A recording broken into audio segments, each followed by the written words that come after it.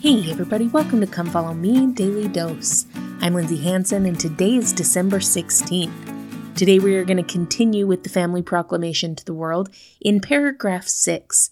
Paragraph 6 says, husband and wife have a solemn responsibility to love and care for each other and for their children. Children are an heritage of the Lord. Parents have a sacred duty to rear their children in love and righteousness, to provide for their physical and spiritual needs, and to teach them to love and serve one another, observe the commandments of God, and be law-abiding citizens wherever they live. Husbands and wives, mothers and fathers will be held accountable before God for the discharge of these obligations. Well, that's a little bit terrifying. It's funny, I used to teach marriage and family relations in my ward back when they had that class, and every single time I would teach the class, the first half of the class was about marriage, and I felt like pretty capable of teaching that. I have an incredible marriage, mostly because I chose really well and my husband's amazing, but then we would get to the second half, and it would be all about parenting and how to be this good parent, and I would always tell the people in my class, I would say, I'm so sorry that you're taking this class with me now rather than 7 years ago. Because 7 years ago, before I became a parent, I knew exactly how to be the perfect parent. I knew exactly how to raise my kids to be righteous and good and responsible and caring and obedient. And then I had kids and now I know nothing. So I would apologize. And same thing today. I don't think that there's anything of my own expertise that I could say about how to teach children to love and serve one another and obey the commandments of God and be law-abiding citizens. But we're going to talk about it today anyway, even though I'm so imperfect and even though I have no idea what I'm doing anymore, unlike when I didn't have kids and I knew exactly how to do it. But let's start at the beginning. It says, husband and wife have a solemn responsibility to love and care for each other and for their children. Now, what I love about this is that there's an equal responsibility shown here. And it's not just something that they should do, it's a responsibility that they have. And in equal ways, husbands and wives need to be nurturing and caring for each other. It's really interesting. Elder Haven wrote a book about covenant hearts, and in that he talks a lot about the difference between a contractual relationship and a covenant relationship. And he talks about how in the world we're taught that relationships should be done and made by contract.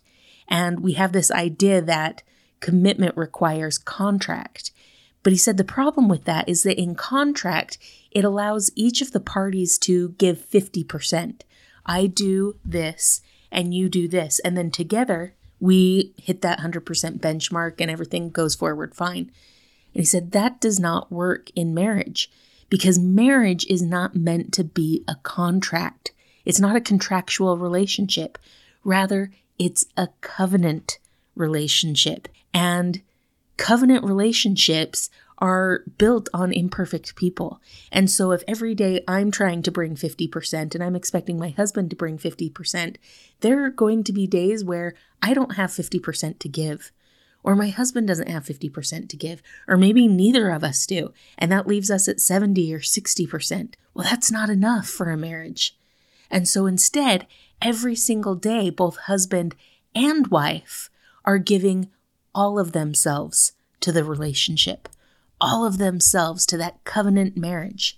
And so if I'm giving 100% and my husband's giving 100% and we're both having off days and things aren't good, we're still getting there. Sometimes I pick up the slack for my husband, sometimes he picks it up for me. But when we are both focused on one another and both focused on the Lord and both giving 100%, then we can take our marriage from not just a contractual relationship or an obligational relationship, but a covenant relationship based in tying our hearts to one another and joining our hearts with God. Something else in that paragraph that I think is important, and it might sound harsh and it might come out wrong, and I apologize if it rubs you the wrong way, but I don't think that it is a coincidence, the order that these things are listed here. It says, husband and wife have a solemn responsibility to love and care for each other and for their children. I think it's really easy in marriages and in relationships that as soon as we have children, we kind of lose the focus that we had on each other. We put all our focus there on those kids rather than on our marriages and on one another. And that can't be. In order to teach our children about happy families, happy lives, and happy marriages, we have to model that for them. Now, please remember, when we are teaching, especially about anything in this family proclamation, please remember we are teaching ideals. We are teaching something that we should strive for, but we also recognize and need to recognize imperfections in life. Life is messy. Life is not often ideal. And so when we talk about happy relationships or good marriages or things like that, I fully recognize and sympathize, and my heart goes out that there are people who struggle and who don't experience that or don't have a covenant partner that's also giving 100%, or maybe you're just trying to hold on. Please know that there is always hope. And please know that Christ is able to heal our hearts and our families and our marriages. And don't get discouraged by the ideal that we teach if you are in a less than ideal or in a difficult or different situation. But it is true that the relationship that we model for our children can be just as much of a teacher as anything else that we do in the home. President Hunter once taught, speaking to the men, you should express regularly to your wife and children your reverence and respect for her. Indeed, one of the greatest things a father can do for his children is to love their mother. And that love and that relationship sets a tone for the family and for the home. President Benson once said, husbands and wives who love each other will find that love and loyalty are reciprocated. This love will provide a nurturing atmosphere for the emotional growth of children. Family life should be a time of happiness and joy that children can look back on with fond memories and associations. Now again, my friends, we are not going to be perfect. There are going to be times when we are not modeling perfect joy and happiness and peace for our children. But this is what we should strive for, to teach our children about healthy marriages, to teach them about what respect in relationships look like, what communication in relationships look like. That kind of behavior and that kind of positive relationship will teach our sons how to become husbands and fathers.